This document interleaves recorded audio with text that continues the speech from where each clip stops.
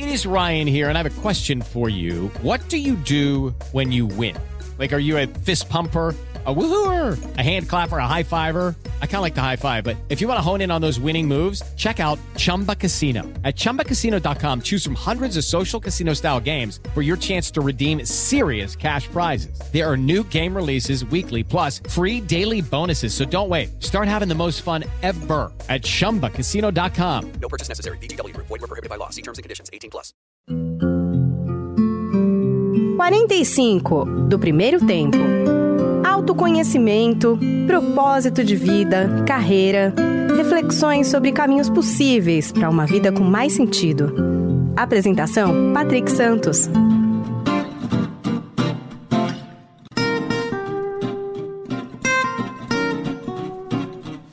Olá, seja bem-vindo ao podcast 45 do Primeiro Tempo, versão especial nesse período em que todas as atenções do mundo, do Brasil e do mundo, estão voltadas para a pandemia do coronavírus. Estamos ampliando aqui a nossa abordagem nesse espaço que passou a ser diário, quase que diário, sempre trazendo pessoas que podem nos ajudar a olhar para esse momento, a entender tudo isso que está acontecendo e mexendo com todos. A minha convidada de hoje é especial, é uma das mais renomadas geneticistas do mundo, a brasileira Maiana Zatz, diretora do Centro de Pesquisas do Genoma Humano e Células-Tronco da Universidade de São Paulo. Maiana, primeiro, muito obrigado por aceitar aqui o nosso convite.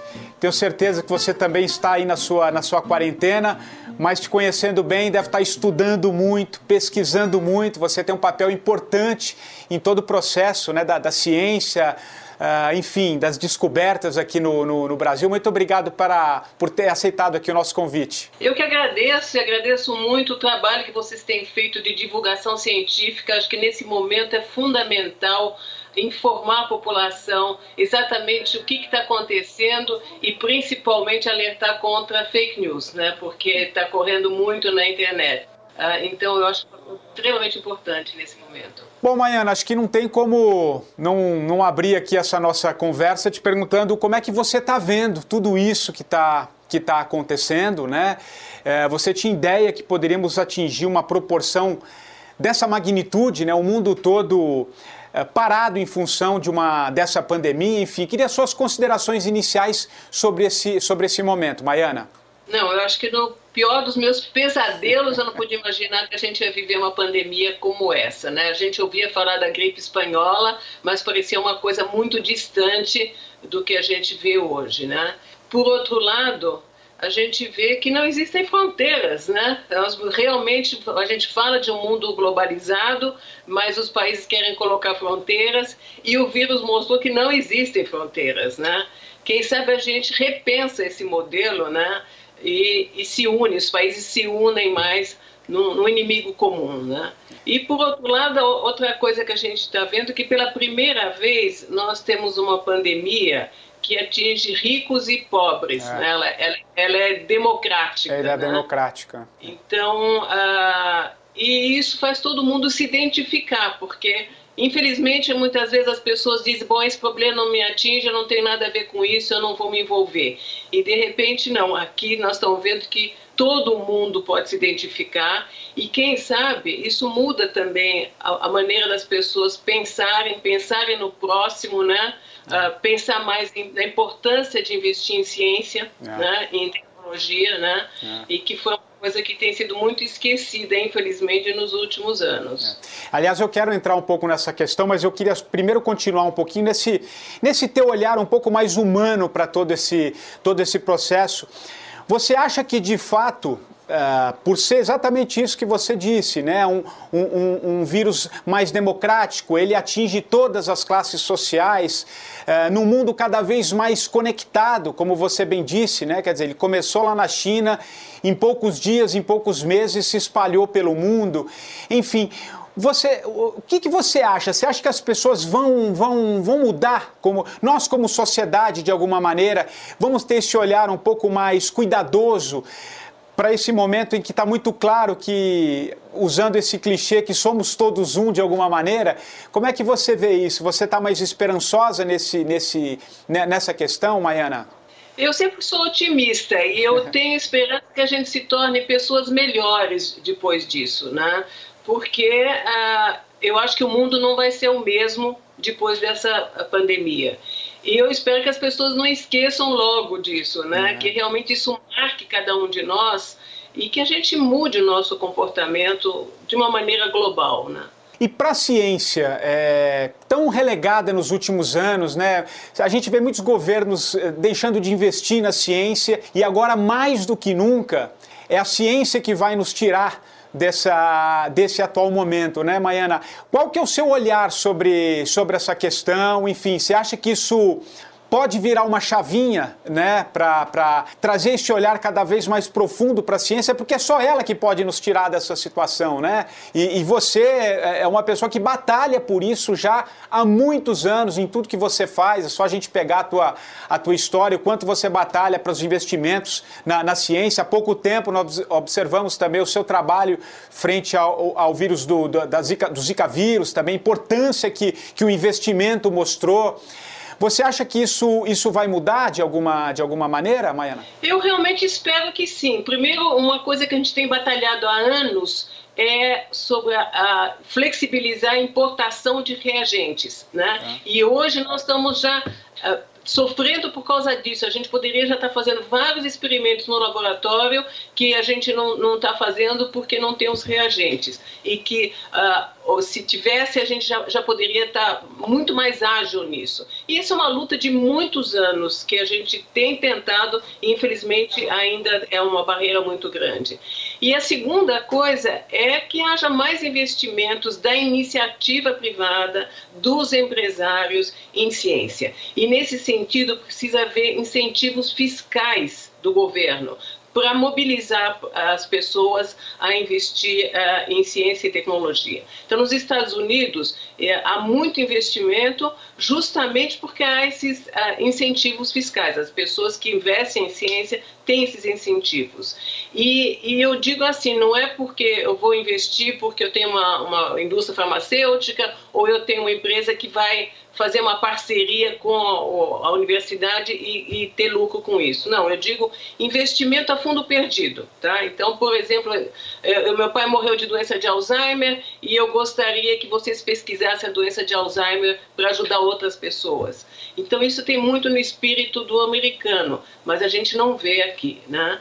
E, infelizmente, porque o governo não dá incentivo, né? Nos Estados Unidos, você tem um incentivo no imposto de renda quando você faz esse tipo de aporte, e aqui não só você não tem, como ainda tem que pagar 4% a mais de imposto se você disser, olha, em vez de pagar para o leão, eu vou dar para um projeto de pesquisas, né? E então, obviamente, isso é desincentivo total. Quem que vai querer pagar a mais, né, do que já paga, né? E não só isso, né? Se a gente for ver o próprio investimento também na ciência de uns anos para cá, quando começa essa crise, vem diminuindo, né? Como é que vocês estão lidando com tudo isso num momento como esse, por exemplo, em que as universidades precisam estar cada vez mais fortes nessa questão para desenvolver uma série de estudos? É fundamental, porque a gente sabe que o brasileiro também consegue, né? Ele é muito criativo, ele busca uma série de alternativas, né? A gente sabe que os campos das universidades trabalham com pouca verba, de uma maneira geral. Num momento como esse, Maiana, com essa pandemia, em que estágio nós estamos nesse momento, nessa questão da busca pela vacina, para tentar entender tudo isso? Então, nós estamos nos mobilizando. Teve uma chamada do Ministério da Saúde com vários grupos do Brasil todo para primeiro entender a parte genética, não? Então, uma das grandes questões é por que algumas pessoas desenvolvem uma forma grave e a grande maioria, felizmente, tem uma forma muito leve, né? Quais são os genes que aumenta o risco, quais são os genes protetores, né? E essa é uma pesquisa que a gente vai começar a fazer. O Ministério da Saúde lançou uma chamada para isso, mas a gente não vai ter uma resposta imediata, né? Existem outros grupos trabalhando em novas drogas, existem grupos trabalhando em vacina, mas eu queria de novo elogiar o Ministério da Saúde, porque eles realmente estão se mobilizando para investir em ciência, né? E não em achismo nesse momento, né? Mas, de novo, eu repito, não é uma resposta imediata. Isso vai levar algum tempo até a gente ter uma resposta científica. Ô Maiane, o que você pensa sobre o uso da cloroquina? Você tem alguma avaliação, os seus estudos? Como é que você vê essa questão que vem gerando, né, muita polêmica, muita desinformação, enfim? O que você pode falar sobre o uso dela a partir do seu olhar? Olha, eu acho que pode ser uma droga promissora, né? Mas a gente ainda não tem evidências suficientes para poder bater o martelo e dizer realmente é. Porque para você ter certeza, você precisa fazer o que a gente chama de estudo duplo cego. Tá. Então, como é que é isso? Eu dou a droga para 100 pacientes e não dou a droga para outros 100 pacientes. Né? E isso fica em teste cego, ou seja, nem o cientista, o médico que está tratando, nem o paciente sabe se ele está tomando ou não. E se você então encontrar que no grupo que tomou a droga, você tem uma resposta melhor, você tem menos pessoas que evoluíram de uma forma grave, aí sim você diz, não, realmente é um estudo controlado e aceito. Então, nesse momento, a gente ainda não tem esses dados, porque está se dando a droga para todo mundo ou para grandes grupos, mas não existe o grupo controle que não está tomando, né? E a outra coisa que eu tenho lido é que eles têm dado a droga para pessoas que estão no início do quadro, né? E a gente não sabe, quando você está no início, se você vai evoluir bem ou não, né? Porque muita gente evolui muito bem sem droga nenhuma, né? Então isso requer um número maior de pessoas nos estudos para realmente poder concluir de uma maneira cientificamente comprovada, né? E comprovar cientificamente, acho que é até interessante a gente falar aqui com quem está nos ouvindo e quem está nos assistindo também, que isso demanda um tempo, né, Maiana? Esse é um processo que você depende de uma série de estudos, uma série de testes, uma série de avaliações. Por isso que talvez essa situação ela é um pouco mais preocupante, porque a gente está tentando resolver uma coisa que já está em curso, né? Então, vai demandar um tempo ainda o desenvolvimento da vacina, a compreensão de tudo isso também, né? Fala um pouquinho sobre essa questão. Sim, precisa de tempo realmente, para fazer um grupo controle e um grupo que toma droga, não é uma coisa que você faz do dia para o outro, né? Realmente toma tempo. A vacina também tem grupos que estão trabalhando na vacina. A gente tem muita esperança, mas os especialistas dizem que pelo menos 1 ano para você ter uma vacina que realmente seja comprovada, né? Então, enquanto isso, realmente eu acho que a medida mais importante é o isolamento social, né? Durante um tempo, eu pensei um pouco até na possibilidade do isolamento vertical. Mas no Brasil isso não vai funcionar, porque como é que você pensa nas favelas, nas pessoas que vivem toda a família junto, como é que você vai poder isolar as pessoas em risco, né? Por outro lado, eu tinha assim, uma esperança de dizer, os nossos idosos, que são mais pobres, talvez sejam mais resistentes, porque eles não têm acesso à medicina de ponta, né?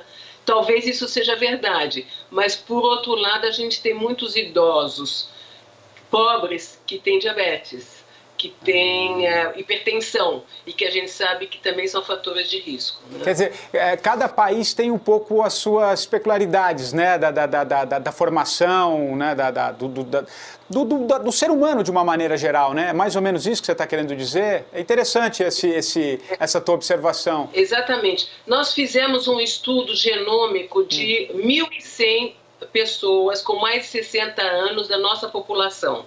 Tá?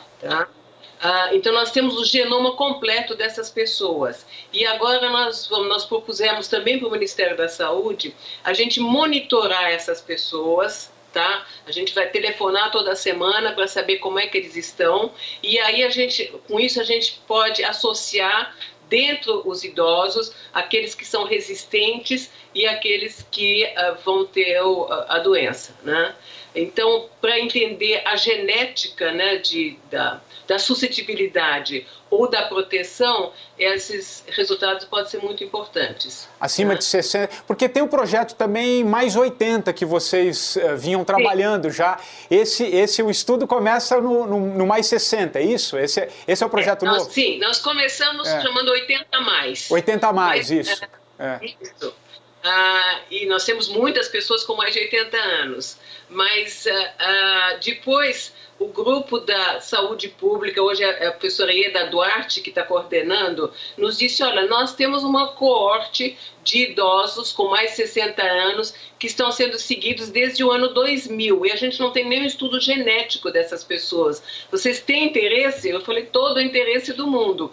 Então, nós juntamos com esse grupo e aí nós temos os 60 a mais, 80 a mais e agora eu estou interessada nos 100 mais. Nós estamos gerando células. Hoje a gente tem tecnologia para, a partir do sangue, você pode gerar qualquer tecido no laboratório. Então nós estamos recrutando, agora eu parei esses dias, né, por causa da pandemia, claro. Mas nós estamos recrutando pessoas com mais de 100 anos, saudáveis, e a gente quer ver como é que são as células dessas pessoas, os neurônios, as células que dão origem ao músculo, as células que dão origem aos vasos, no laboratório. E eu acho que a gente pode ter respostas importantes, né? Então, outro dia alguém me disse, na Itália, uma pessoa com 102 anos, ela parece que teve o coronavírus e sobreviveu. Falei, sim, são essas pessoas que nos interessam, eles têm os genes protetores, né? A gente quer saber que genes são esses, o que eles fazem, né?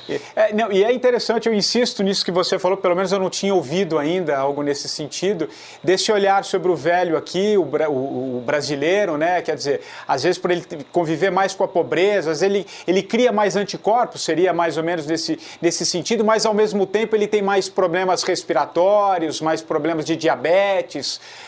Seria um pouco nesse sentido, Maiana?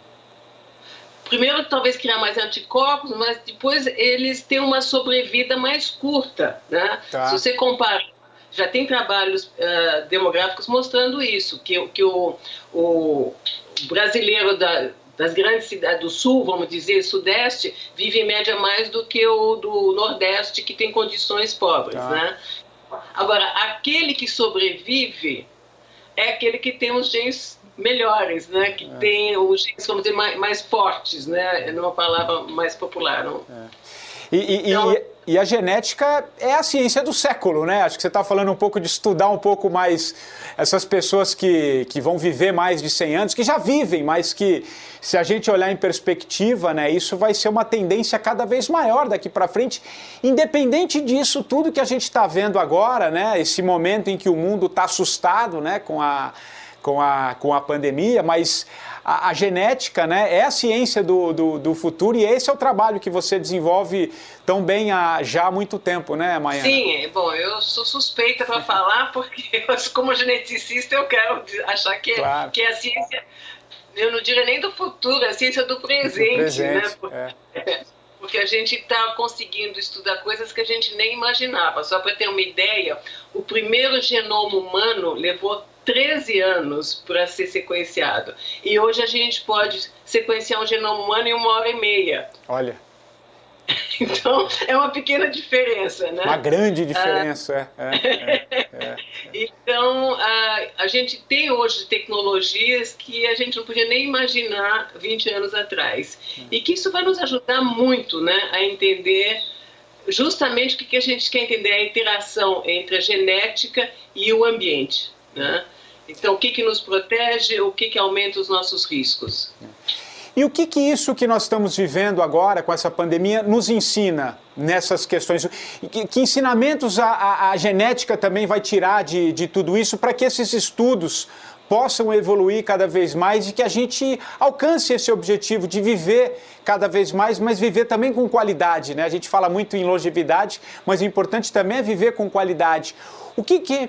Quais os ensinamentos disso tudo que a gente está vivendo que vocês podem tirar também, Maiana? Então, o nosso grande interesse agora é justamente entender esses genes protetores, né? Porque a gente sabe que tem algumas famílias onde viver 100 anos é norma na família, é muito comum, né? E famílias, inclusive, que aguentam qualquer desaforo do ambiente. Tem um pesquisador chamado Nir Barzilai que faz uns estudos com centenários. Ele diz, metade desses centenários não faz exercício nenhum, nunca fez exercício nenhum, tem sobrepeso e muitos deles fumaram a vida inteira, né? Então, eles têm realmente genes protetores. Só que essas pessoas são muito raras. A grande maioria das pessoas precisa realmente ter um ambiente controlado, a gente sabe, né? Nutrição, exercício, etc., para poder aumentar a tua expectativa de vida com saúde, né? Os americanos falam de health span, não é lifespan, não é só aumentar a vida, é aumentar com saúde, né? Bom, então o que a genética pode nos ensinar? A gente quer identificar quais são esses genes protetores, descobrir o que eles fazem, né? Qual é o produto deles, para aí poder isso ser distribuído, vamos dizer, democraticamente para todo mundo que não tem os genes protetores. Esse é o sonho de todos, né? Pois é. Por isso que nós estamos interessados nos centenários, né? A nossa centenária mais idosa, que é a Dona Eugênia, está com 105 anos e ela está ótima. E eu liguei para ela para saber como é que ela está, foi o aniversário dela semana passada, e falei, e aí, tá tudo bem? Tirando a prisão, o resto está ótimo. Então... Ela tem a necessidade também de sair um pouco, né? Eu imagino, né? E tem uma cabeça ótima com 105 anos, né? Então a gente quer entender o que essas pessoas, qual é o segredo dessas pessoas, né?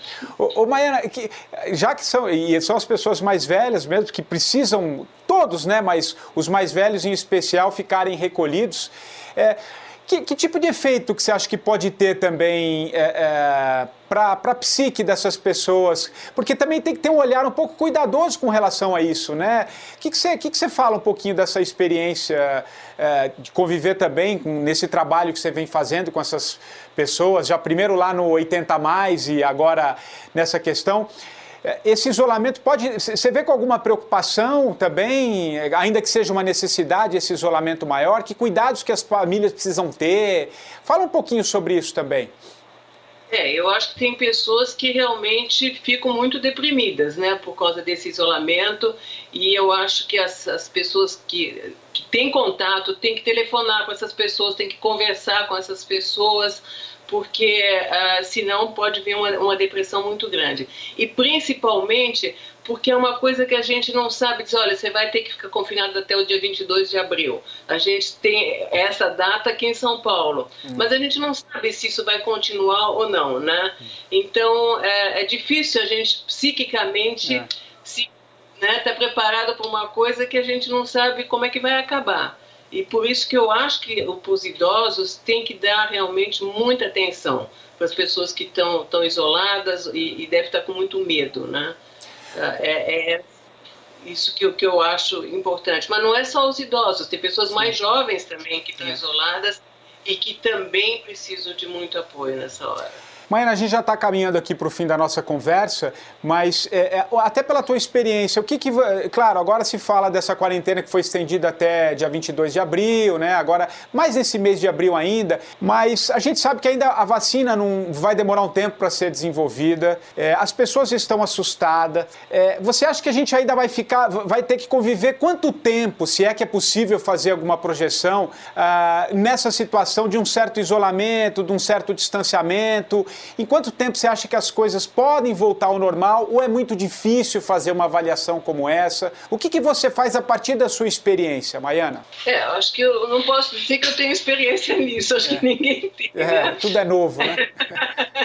Mas eu acho que mesmo quando acabar o isolamento e vai ser gradativo, a gente vai ter que tomar certos cuidados, né? Porque quando se fala de achatamento da curva, não quer dizer que as pessoas não vão mais ficar doentes, mas a expectativa é que o número de pessoas que fiquem doentes por mês se tenha suficientes leitos para atender todas elas, né? Eu acho que a gente vai ter que tomar alguns cuidados. Mas uma coisa que eu acho que a gente devia tomar cuidado realmente é o uso de máscara. A máscara não te protege, mas você, se tiver contaminado, você protege o outro. Então, eu já vi muito no Japão, isso é muito comum, quando uma pessoa está resfriada, ela usa uma máscara para não contaminar o outro. Tá? O que acontece com o coronavírus? Está cheio de gente aqui que talvez esteja contaminado, mas é assintomático. E então ele não sente nada, mas ele pode estar contaminando o próximo. E o uso da máscara é por causa disso, não é para te proteger, mas para você proteger o outro, né? Então eu acho que isso seria uma coisa importante de se fazer por bastante tempo e criar o hábito de toda vez que você está resfriado, você usar uma máscara, né? Para proteger o teu vizinho, para proteger quem está perto de você, né? E isso é uma coisa que eu vejo no Japão, é comum isso. Né? É cultural, então, né? É cultura, que a gente pudesse trazer isso para nós de alguma maneira, ainda mais pós-corona, né? Sim, sim. Eu acho que é um respeito para o outro. Né? Eu cansei de cinema e de repente tem uma pessoa do teu lado que está espirrando, tossindo, espalhando o vírus por todo lado, né? E não está nem aí se outras pessoas vão ser contaminadas, né? Então eu acho que é um respeito para o próximo. E efetivamente, para acabar, pós-coronavírus, que mundo você vislumbra? O que nos espera pós-coronavírus, assim? Que mensagem você deixa antes de eu te fazer o convite final aqui do podcast? Olha, como eu te falei no começo, eu tenho uma esperança que a gente saia como pessoas melhores, né? Que a gente entenda que o mundo realmente tem que ser globalizado, que não existem fronteiras, o vírus nos mostrou isso de uma maneira muito clara, e que os países têm que se ajudar um ao outro. Né? Eu acho isso fundamental. Se a gente aprender essa lição, eu acho que talvez seja o lado mais positivo dessa pós-pandemia, que eu espero que seja bem rápido, a pós-pandemia, que é uma maneira bem acelerada.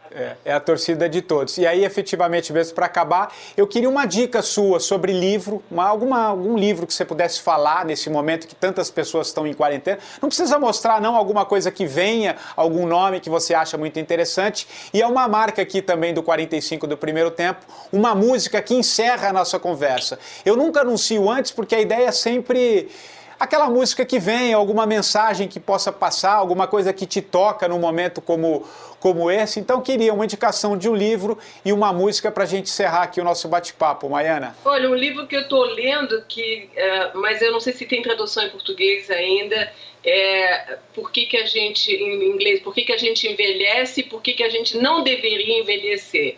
E justamente é um livro escrito por um cientista americano e que é bem interessante porque ele mostra exatamente o ponto científico, né? O que a gente pode fazer para prevenir o envelhecimento. E qual é o potencial, né, científico para a gente conseguir isso, né? Música. Que música que a gente encerra aqui o nosso bate-papo? Que mensagem? Alguma coisa que vem, alguma coisa que remeta à sua memória, porque a ideia é sempre encerrar sempre com uma música também, né? Enfim, o que você escolheria aqui para os nossos ouvintes, para os nossos internautas, Maiana? Eu gosto da música Yesterday. Que legal. Que legal. Beatles. Yesterday, all my troubles seem so far away. Now it looks as though they're here to stay. Oh, I believe in yesterday. Que legal. Maiana Zatz, muito obrigado pela entrevista, pela sua disponibilidade. Eu sei que você está aí na sua quarentena, mas quem te conhece, já te entrevistei em outras ocasiões, sei que você é uma pessoa extremamente atuante, estuda o tempo inteiro, participa de tudo. E esses 30 minutos que você permitiu aqui que a gente pudesse explorar um pouquinho os seus conhecimentos, foi muito legal aqui com todos os ouvintes, internautas aqui do 45, tá bom? Muitíssimo obrigada e, de novo, obrigada a vocês por o trabalho tão importante que vocês têm de informar a população. E aí está, acabamos de ouvir Amanhã nas Artes, o podcast 45 do Primeiro Tempo, nessa versão especial, agora com edições praticamente diárias. Lembrando que você pode deixar lá a sua sugestão no meu Instagram, que é o patricksantos.oficial. Nós voltamos em breve. Até já. Oh, I believe in yesterday.